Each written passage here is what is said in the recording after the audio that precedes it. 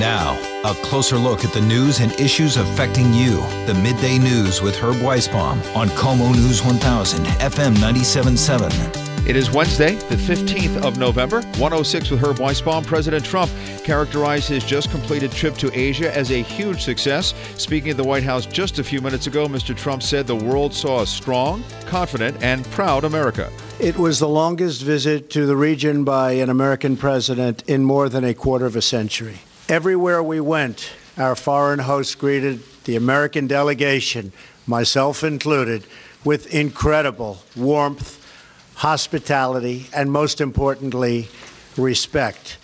And this great respect showed very well our country is further evidence that America's renewed confidence and standing in the world has never been stronger than it is right now.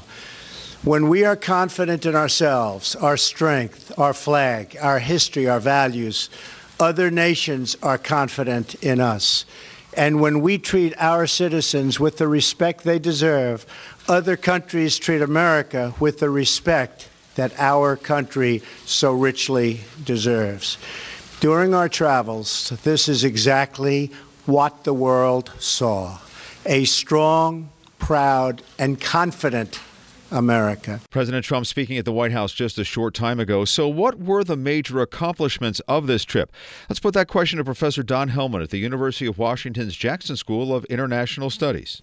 Good afternoon. Well, President Trump was on a short leash and, except for an occasional tweet or two, did not taunt the North Korean president, and therefore it was not as bombastic as expected. There were these agreements in Beijing because he took along a number, more than 20 CEOs, for deals that had already been essentially negotiated, but nevertheless marked an achievement. And the other positive was that President Trump, direct quote, says he had no idea there were so many Asian nations with which we had relations. So just getting him familiar with the more basic elements of Asia, which is now Northeast Asia alone is bigger than North America, was a positive achievement.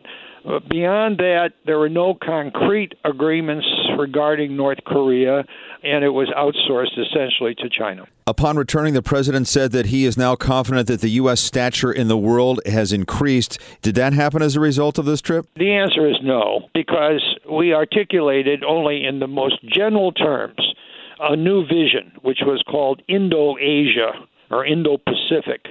We did not get concrete. We did not make a convincing statement.